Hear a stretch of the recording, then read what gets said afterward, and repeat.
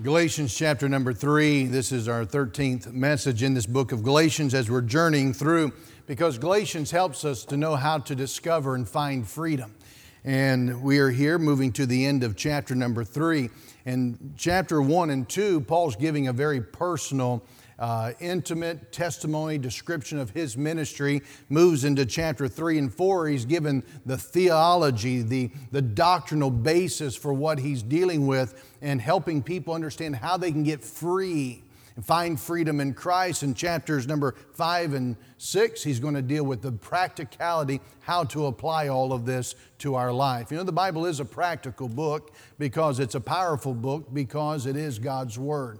And I'm glad we have it this morning. We can open it. If you have it, would you join me and stand out of respect for the reading and preaching of the Bible? We'll look at Galatians chapter number 3. We'll begin our reading in verse number 23. Now, there are chapter divisions in your Bible, and I've said Galatians chapter 3, and I've given you a reference. Now, these chapter divisions were not written by the Holy Spirit of God. He didn't give them to us. When they had this, they would have had a scroll or parchment, and they would have just unrolled this, and it would have all been together, and they would not have had these chapter verse divisions like we do. I've got to dismiss our children, don't we? Yes, it will be a different kind of a service if I do not. So our children can be dismissed. They'll go over towards the children's ministry at this time. I don't know if the children tipped me off or if it was the parents' big eyes there. And so we'll head over and we can pick them up after the service. Please do pick them up after the service. If not, they'll be given a can of Red Bull, and child services will be contacted. All right, chapter number 3. These references I'm mentioning, they're not, these Bible chapter divisions are not given to us as the inspired Word of God, but they are helpful. And they help us be able to locate things, or if we had what Paul would have had, it may take some time to be able to locate where some of those things are. But sometimes they give us, don't quite give us a flow of thought if we just think chapter 3 ends and that's it with that thought, and then Paul changes his mind. For in this passage of Scripture, we really need to go down through chapter 4 to get Paul's thinking and what Paul's trying to say. And we'll do that. We'll just go right into chapter 4. So look, if you would, please, in verse number 3. Verse 23. Chapter 3, verse 23, but before faith came, we were kept under the law, shut up unto the faith which should afterwards be revealed. Wherefore the law was our schoolmaster to bring us unto Christ, that we might be justified by faith. But after that faith is come, we're no longer under a schoolmaster. For ye are all the children of God by faith in Christ Jesus. For as many of you as have been baptized into Christ have put on Christ. There is neither Jew nor Greek, there is neither bond nor free, there is neither male nor female, for ye are all one in Christ Jesus. And if ye be Christ, then are ye Abraham's seed and heirs according to the promise. Now I say that the heir, as long as he is a child, differeth nothing from a servant, though he be Lord of all, but is under tutors and governors until the time appointed of the Father. Even so we, when we were children, were in bondage under the elements of the world. But when the fullness of the time was come, God sent forth His Son, made of a woman, made under the law, to redeem them that were under the law, that we might receive the adoption of sons. And because ye are sons, God hath sent forth the Spirit of His Son into your hearts, crying, Abba, Father. Wherefore thou art no more a servant, but a son. And if a son, then an heir of God through Christ. Howbeit then, when ye knew not God, ye did service unto them which by nature are no gods. But now, after that ye have known God, or rather are known of God, how turn ye again to the weak and beggarly elements, whereunto ye desire again to be in bondage. Look at it again, verse 9. But now, after that ye have known God, or rather are known of God. How turn ye again to the weak and beggarly elements, whereunto ye desire again to be in bondage? This will be in two parts, but we're looking at Paul, what I believe to be Paul's thought. And that is, why turn back now? Why now? After having known God or being known of God, why would you want to turn back now? Thank you. Please be seated. In fact, in chapter 4 and verse 11, Paul says, I'm afraid of you, lest I have bestowed upon you labor in vain. When he says, I'm afraid of you, he doesn't mean he's afraid physically. He is saying, I'm afraid concerning you. I'm afraid for you. I'm deeply distressed for you. Why? Because he says, lest I've bestowed upon you labor in vain. Here you see Paul's pastor's heart coming out. His concern about the spiritual welfare of these who have been saved. One writer calls this verse 11, the words breathe tears. Because Paul is brokenhearted to see these newly saved people become confused by legalism, finding themselves enslaved to bondage. And the same thing is happening today. There's still danger today. That's why our discipleship is so important. That's why when a person gets saved, it's so important to understand that God doesn't save a person to pat him on the back and say, I'll see you in heaven, do the best you can. No, He saves a person to move inside that person, to help them understand a quality of life and an inheritance that He's provided. See, what makes heaven so wonderful and so glorious is not the gates of pearl or the street of gold. What makes heaven so wonderful and glorious is because of Jesus Christ, who will be there for all of eternity. And He's the very one that moves into the very life and being of one who trusts Christ. And Paul says, once that's happened to you, why would you want to go back to some other kind of way of living? And today, so often, people who do get saved and they know the Lord, they've adopted this piece of religion and this piece of religion, and they're entangled once again in the very bondage, though it may seem different than the bondage they experienced before salvation, it's still bondage. And Paul is trying to help them. And so this morning, again, we're looking at this thought, and he's really going to get into it in chapter number 4, as we pointed out. Why would you go back? And he hits that a little bit more. But I want us to close out chapter number 3 as he talks about an understanding of what we are in Christ. Because of what we are in Christ. And he's going to go into chapter 4, and he's going to get to this matter of adoption that's going to have such a helpful picture as designed by the Holy Spirit to help us understand even more significance as to what we received in Christ. But I want you to see a few things. We'll have these main points on the screen that will help you as you follow along. But he tells us, first of all, that before a person gets saved, they are imprisoned in bondage. There's an imprisonment before Christ. Look at verse 23. He says, but before faith came. In other words, before we exercise faith in Christ, he says we were kept under the law. We were shut up unto the faith which should afterwards be revealed. And so he begins to talk about the law. Verse 24, wherefore the law was our schoolmaster. And we've looked at this and the significance of the law. And what Paul is giving us here is this deep insight as to what it was like before a person is saved. Now understand, this matter of salvation, he's talking not about people who are just religious, but he's saying salvation. Before faith came, before you came to this awakening, this understanding that I need Christ, before a person meets Christ and experiences the work of salvation in their heart, you're imprisoned.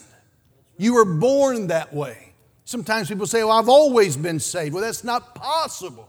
Because the Bible teaches we're born coming into this world separated from God. Why? Because you've got bad genes.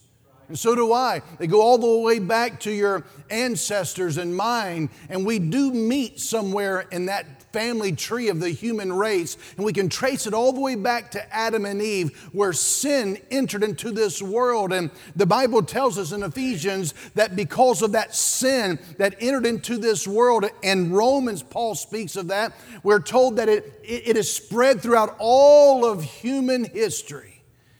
Every mankind is born with the plague, the disease that has stained our soul, and there is no cure apart from Jesus.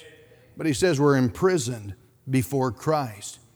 So he talks about this matter of the law. And by the way, Paul never says that the law contradicts the promise of God that he gave earlier on to Abraham, and we've looked at that in the past. But rather the law cooperates with the fulfilling of God's purpose. See, today a lot of people even will say, and a lot of churches have changed their leaning, have changed their direction. We often say it's the matter of people are going in, they're looking for a place to feel comfortable. And I hope you feel comfortable. If you're a guest, I hope you feel like a guest and not like a visitor.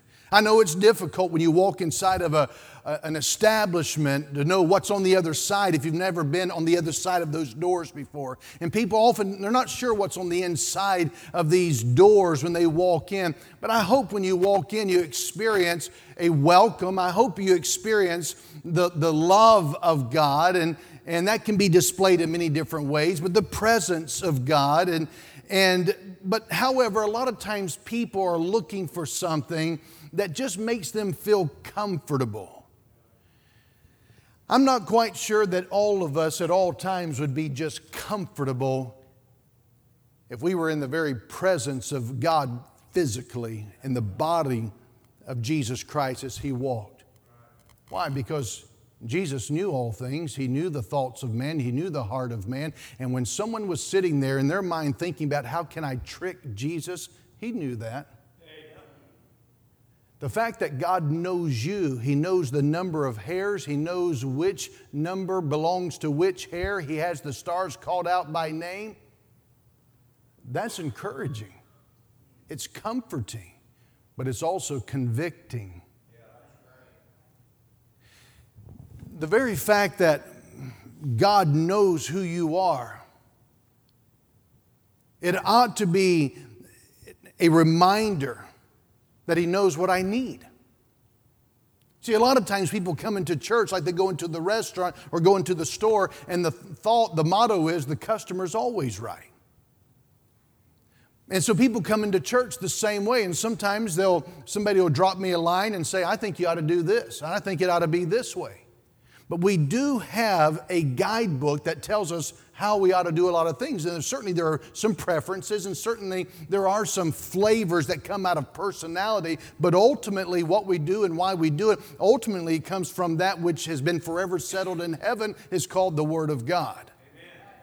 The customer's not always right, neither am I, but God is, and the Word of God's always right.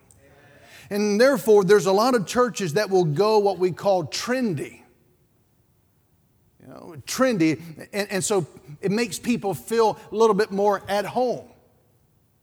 Malls are trendy. People want a church that reminds them of a nightclub. And there are churches that have music that sound like what you'd find in a nightclub. Some people go into a service and they like it because it reminds me of the comedian that I like. And it was kind of a comedic hour, and it was attached to a little bit of Bible study. And so it's a trendy feel. While malls are trendy, the church ought to be timeless. We're not trying to be old-fashioned like 50 years ago. We want to be timeless like 2,000 years ago.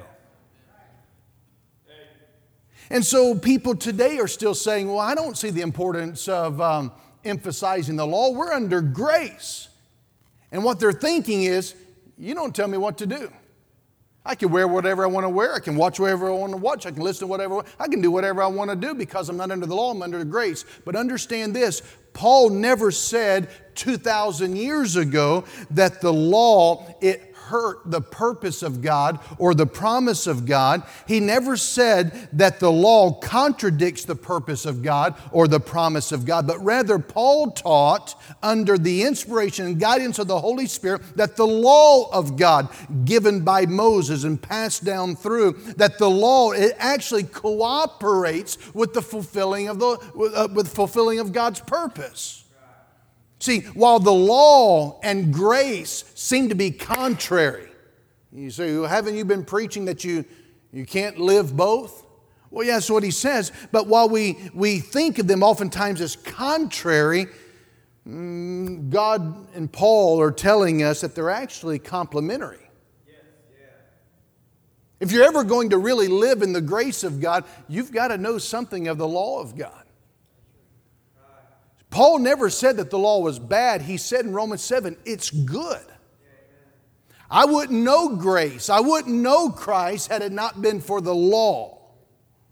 But what Paul is telling us is while the law is good, the law is not the answer. So what is the law for? See, before Christ, we're in prison and bondage, and the law is there to help those who are in prison and in bondage, because the law, according to verse 21, I'll not read it, but verse 21, the law was never given to provide life. The law is kind of there to tell us you need it. You know, it's like somebody's sick, they put a thermometer in their mouth. Well, I guess thermometer to your head. I mean, you got thermometers all kinds of ways. Now, some establishments, they got them on the wall. It's like shooting an infrared dart at you as soon as you walk in to see if you have a temperature. But the thermometer can say, you're sick. But the thermometer is not going to help you get well. It's just a standard. It's just a standard giver. The law was never given to provide life. The law was given, according to verse 19, beginning of the verse, and verse 22, to reveal sin. We've talked about this. You wouldn't know that you were running a stop sign if there were no stop sign. You wouldn't know that you were speeding if there was no speed limit. The law is simply there to reveal, I've broken God's law. The law is good, the law is just not the answer. The law was given, according to verse 23 through 26, what Paul is saying, the law is given to prepare the way for Christ. See, I'm not going to take medicine for something that I don't have. I know that's contrary to a lot of people. Why are you taking that? I don't know. My wife just gave me a whole sack of pills to take, and you don't even know why you're taking it? You idiot. But I do the exact same thing. She brings them to me in a baggie, and I don't know what they are. I'm just fascinated all the different colors as I find something thick that I can drink it down with.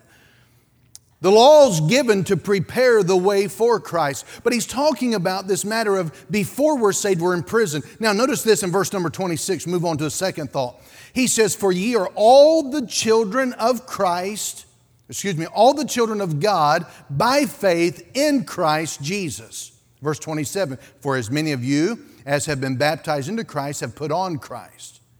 And here he speaks of a second thought, and that is one's incorporation into Christ. Before you're saved, we are imprisoned. We're in bondage and sin, and the law says so.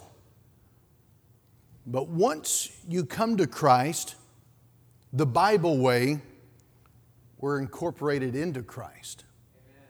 Now, what is he talking about? He's talking about regeneration. Regeneration. Generation means birth. Re means new. New birth. Jesus said to Nicodemus in John chapter 3, by the way, Nick in John chapter 3 was one of the most religious men of that day. He was a Pharisee of the Pharisees, meaning that he would fast twice a week. He gave 10% at least of all that he had. He wore Bible verses stitched into his clothing and around his head. He was a Pharisee. He was a communicator, a teacher of God's law. And the Bible says that a Pharisee came to Jesus, whose name was Nicodemus. He comes to Jesus at nighttime and he says unto him, Jesus, you must be someone that comes from God, for no man can do the things that you do, the miracles you do, except it be of God. Jesus did not even say thank you. That's a nice compliment. He didn't even say to Nicodemus, well, praise the Lord. No, Jesus looked him in the eyeballs, the most religious man of that day, and he said, you must be born again. In fact, he emphasized 3 times, you must be born again. You must be born again. You'll not see heaven or enter heaven unless you are born again. And Nicodemus scratched his head and he said, well, how can a fully grown man enter back into his mother's womb and be born? And Jesus explained the difference between physical birth and spiritual birth. Every one of you have had a physical birth or you would not be here. Physical birth is how you've entered into this world. The spiritual birth is how you'll enter into God's heaven. But not everyone who's had a physical birth has had a spiritual birth. See, if I were to ask you, Brother Rice, here, when's your birthday? You would say what? February 11th. But if I were to say to Brother Rice, when's your birthday? He'd say, preacher, I don't have one. I've always been alive. Now, we have a group of men here on the security detail, and they would know to keep an eye out on Brother Rice. Because people who say, I don't have a birth date, I've always been alive, well, we have special coats for people like that. They usually tie off in the back. No, everyone has a birth date. You may not remember the event, but you know it took place and you have the date. Many of you have a certificate and you've heard stories about it. But what Jesus is saying is, Nicodemus, just as certain as you've been born physically, you'll never experience my heaven, relationship with me, until you've experienced a spiritual birth. You know, one of the things about my physical birth, September 8th, 1972, save you some time, I'm still 49, but one of the things about it is I didn't have anything to do with it. I didn't choose it. I didn't choose how. I didn't choose where. I didn't choose who I'd be born to. One of the things about a spiritual birth is that you do have a choice, but the birth process, you have nothing to do with it. You just have a say-so as to whether or not you want it to happen. Jesus said to Nicodemus, you must be born again. The spiritual birth. Now, I've said to a lot of people, have you ever been saved? In other words, do you have forgiveness of sins and eternal life? Was there ever a time in your life where you knew that if you died now or a few years from now, that you are 100% certain right now that you have eternal life, forgiveness of sins? Are you 100% certain that you're a child of Almighty God because there was a time in your life where you knew sin was your problem, hell was your consequence, but Jesus was your answer? I don't want my sin. I don't want to go to hell. I need Jesus. Was there ever a time that you did what the Bible says, call upon the name of the Lord and thou shalt be saved? Was there ever a time where you said, I don't want my sin. I don't want to go to hell. I need Jesus. And you placed your faith, your trust, your dependence upon Jesus to save you? Sometimes people have answered this way. Well, I've always been saved. Just as you've not always been alive, there had to be a time you entered into this world. Neither is it possible that you've always been saved. You have to have a time in which you knew sin was your problem, hell was your destination without Jesus, but Jesus was the answer. And you deliberately and on purpose cried out to Jesus to save your soul. And when you did so, He did what no man could possibly do. He took all of your sins, past, present, future. He washed them all away. He gave you eternal life, and He actually moved inside to take up residence and to never leave you nor forsake you. You say, I'm not sure if that happened to me. I want you to know this. Paul said, 2 Corinthians chapter 6, now's the day of salvation. It can happen to you today. You say, I'm not sure. I'm just not sure. I think I may be saved, but I'm not sure. 1 John 5:13, John says, these things have I written unto you that you may know. If you're only hoping, wishing, guessing, thinking, you are missing what God has in store. You can know, you should know. I wouldn't go out of here. I would not go out of here only hoping and wishing and thinking I might be saved. Life is too short. Eternity is too long. Heaven is real, so is hell. And you don't want to miss it by a hoping and a guessing and a wishing when you can go out of here with absolute confidence and certainty that God loves you. Jesus died for you. And when you called upon Him, by the way, He died one time, only one time you have to call upon Him to save you, and that He does a good job when He promised to save your soul. I'd get it settled. I would get it settled. I wouldn't go out of here thinking, well, I'm in a new place. I don't know these people. I wouldn't go out of here gambling with your soul. You don't get a do-over after you've taken your last breath. And you don't know when your heart's going to stop ticking. So now's the day, now's a good time, according to God, to get it settled. But He's talking to us about this matter of regeneration. Now, one of the things I want to point out to you is in verse number 26. He says, for ye are all the children of God by faith in Christ Jesus. Now, I want you to understand that he is not teaching some kind of universal fatherhood of God. There are some people who believe that God is the father of every single person.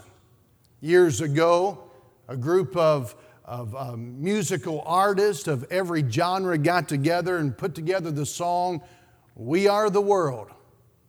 We are God's children."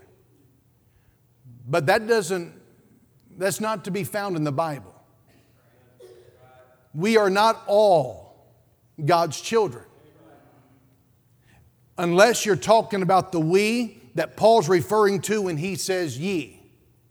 We know this because we've read the book, that when Paul says, for ye are all the children of God, he's not referring to every single person. He's referring to those that he's called brethren.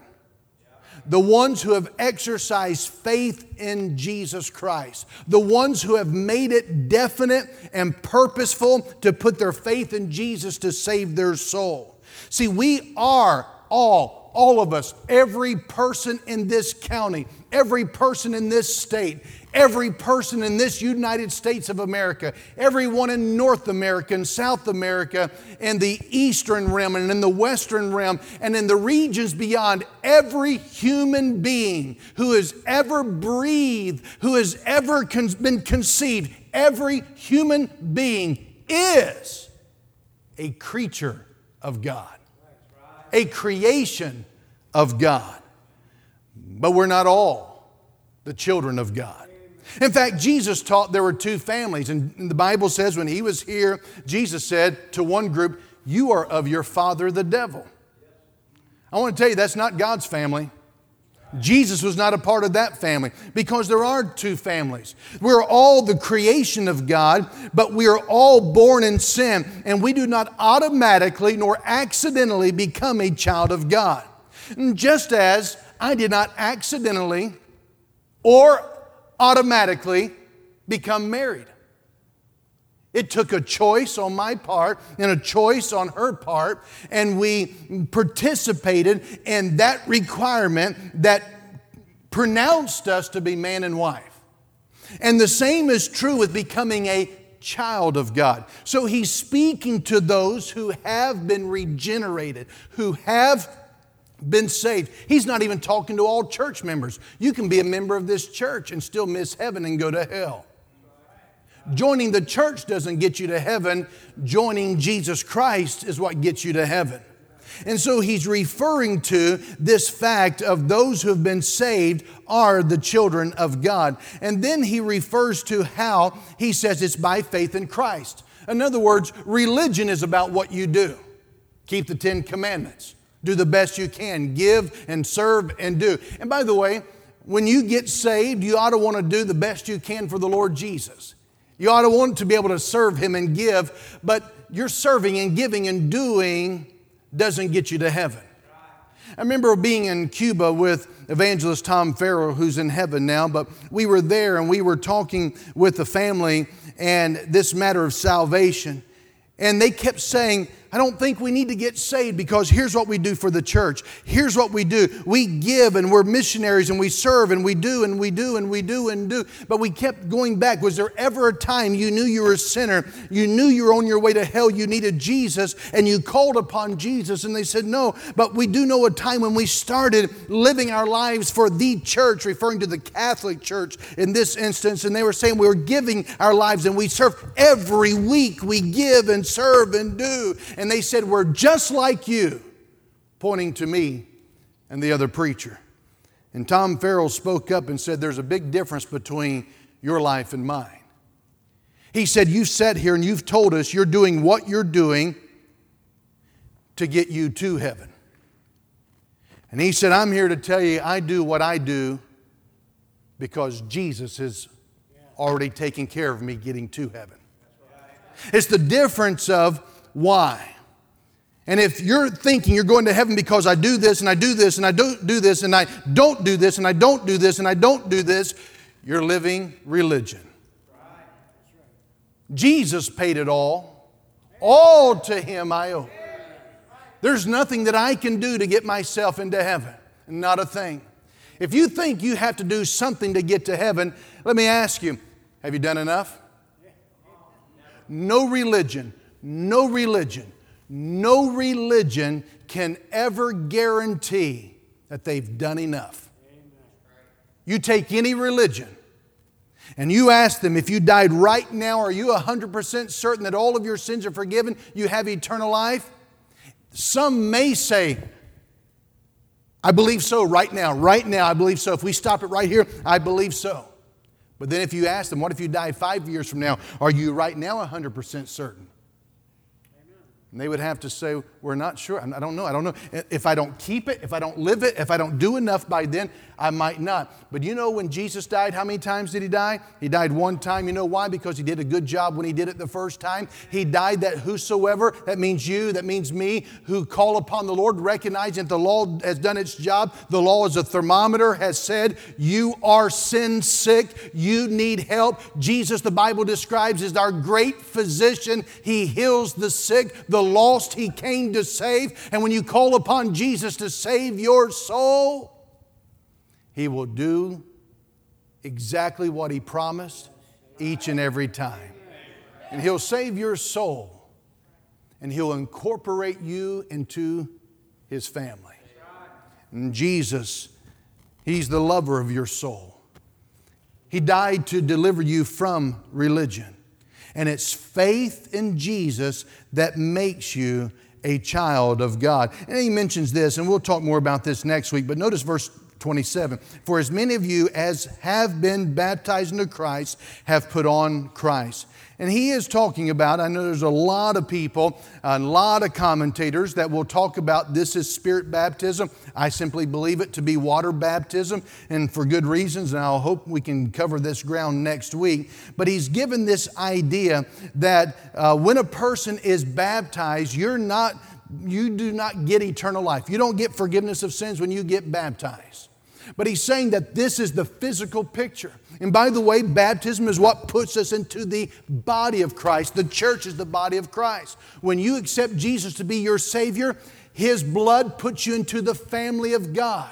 And when you and I experience the baptism, and by the way, Jewish baptism, I believe was far more significant to the Jews than Bible baptism has been to many a Bible believer. And excuse the pun, but much about baptism has been watered down because of bad theology. But Paul's talking about the significance of experiencing an identification with Christ. And that is pictured. That's like many a wedding. You can go to a wedding, and some weddings can be done in 5 minutes.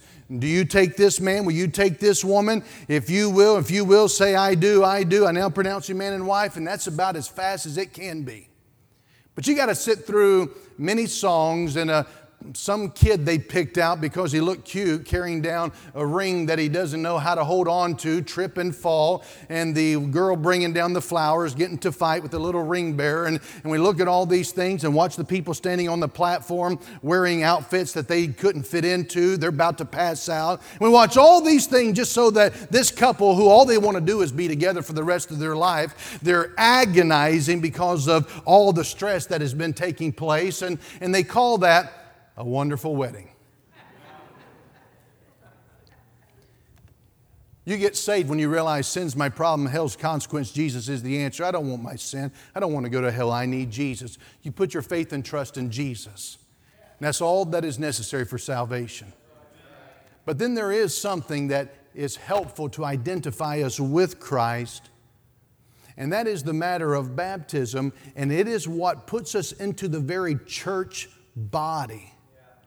And it is that which is designed. By the way, Jesus Christ was baptized. He didn't get baptized because He got saved. Jesus didn't need to get saved from anything. He demonstrated, I am submitting to the teaching and the truth of John the Baptist. And when you and I, when we accept and we experience Bible baptism, then we are being identified with Christ. And that third truth that he points out here is this new identity in Christ. Verse 28.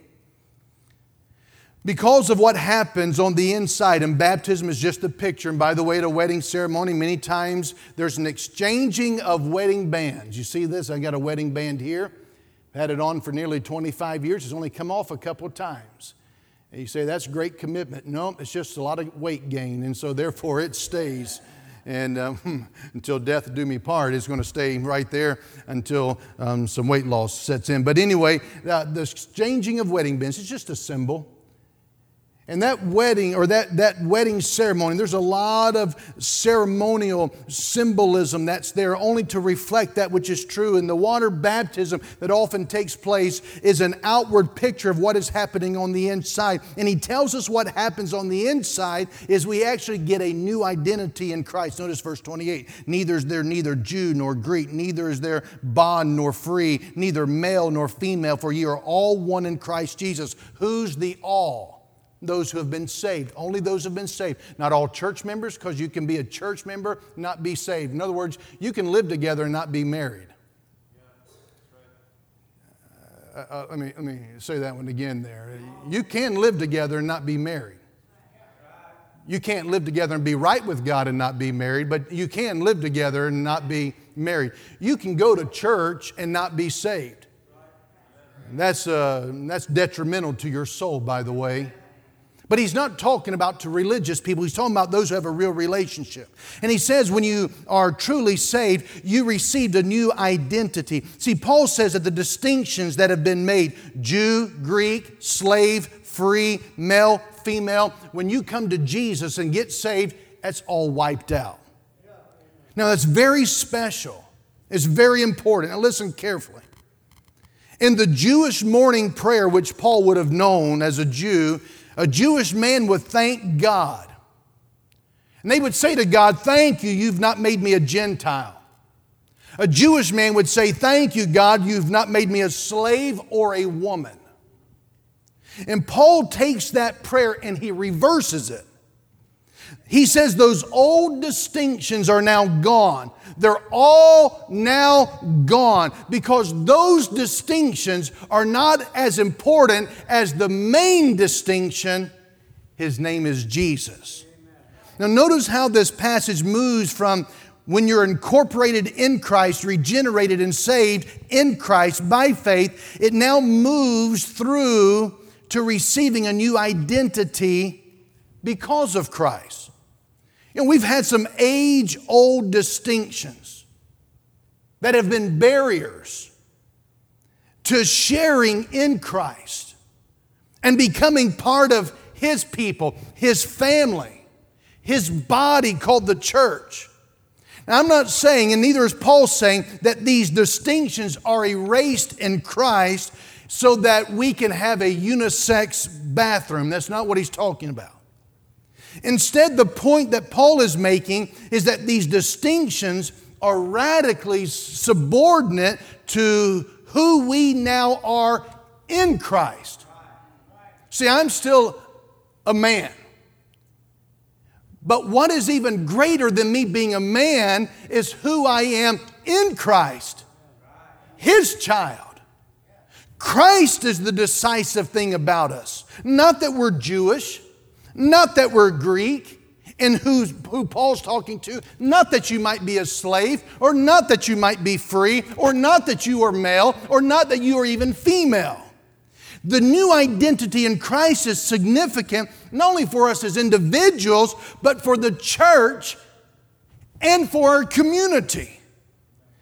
In fact, this incorporation to Christ, being one with Christ, regenerated, saved, a part of God's family, it provides the basis for a new community.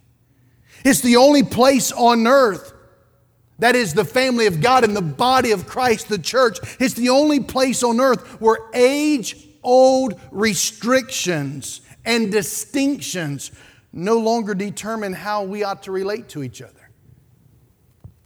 We had people come. Are we welcome? Yes. Why would you ask? Well, because of my color. Did you have any choosing over your color? I didn't. If you got to choose yours and I didn't get to choose mine, I got gypped. Why should we make it an issue over something you didn't have any control of? The color you are, significant. That's how God made you. Sure is. Your color, your size, your gender. But what's important is God loves you. Christ died for everyone. But it's only those who call upon Him that will be saved. Whatever tends to divide communities, what Paul is saying is it can be done away with only in Christ Jesus. And that's what verse 28 is about. Race, class, gender, these three human distinctions have bedeviled the human race for centuries now.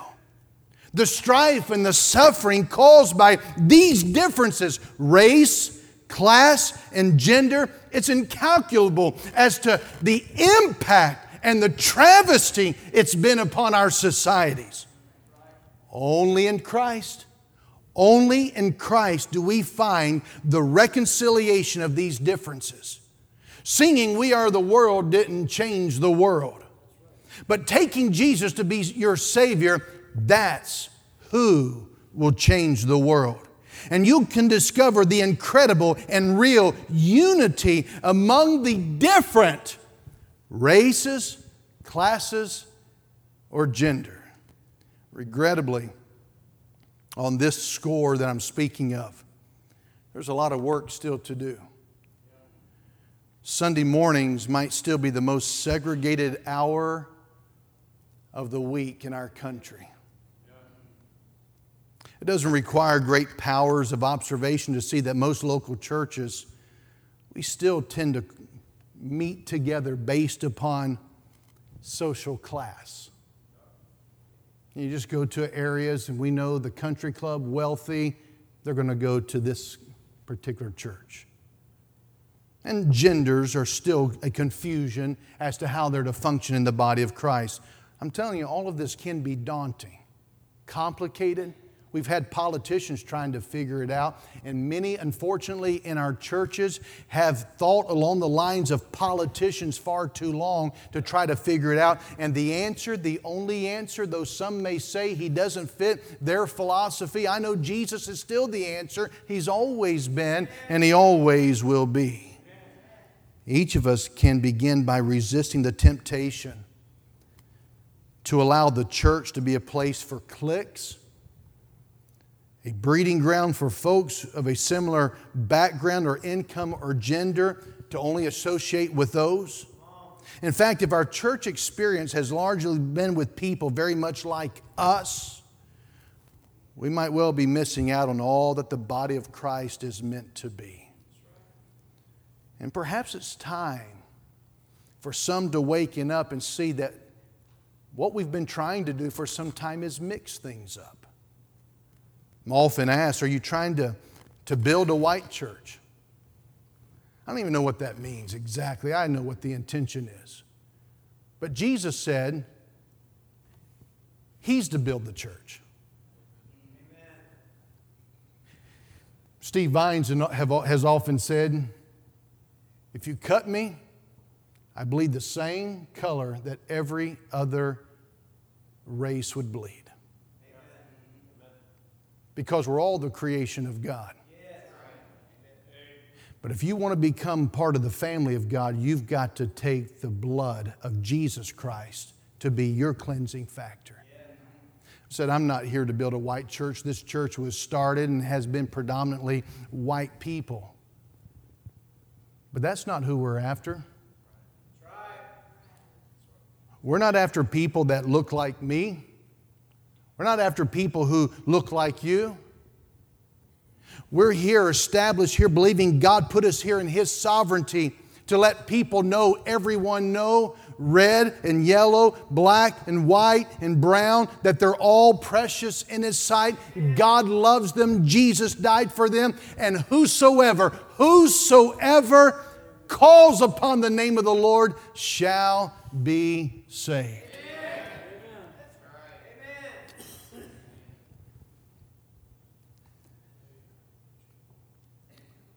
I'm thankful for the blood of Jesus. Amen. And the problems that we have are not what we can see on the outside. The problems that we have are what we can't see, but they're on the inside. It's a sin problem, and the blood of Jesus can reach deeper to reach the deepest of stains within our lives, to free us of guilt and shame, and to bring us into the family of Almighty God. Amen. So you and I can know experientially the love of Jesus. If you're here this morning, we've talked about it, you need to get saved. This morning you can be. I'm not talking about joining the church. It wouldn't do you. You can't join the church this morning. It wouldn't do you any good until you know for certain that Jesus is your personal Savior. You know, if you ask me, when did I get married? I wouldn't say, well, I've always been married. No, I have a specific date. Just like getting born into this world, a specific date. You may not remember the date, but you must know there was a time when you called upon Jesus to be your personal Savior. Not when you called upon Him to help you because you were sick. Not when you called upon Him because you were in a car accident to help you survive. But Jesus, remember, did not die to heal your marriage or heal your finances or to heal your body. Jesus died on the cross to do what no one could ever do, and that is to heal our sin-sick soul. Can He do something with your marriage? Sure. Can He do something with your finances? Of course. Can He do something with your body? Definitely. But there is no profit to you. If you were to get help in your marriage, your finances, your body, you gain the world, but you lose your own soul. The greatest need you have is to get settled this morning whether or not Jesus is your personal Savior. He stands waiting. You want to get saved? You can.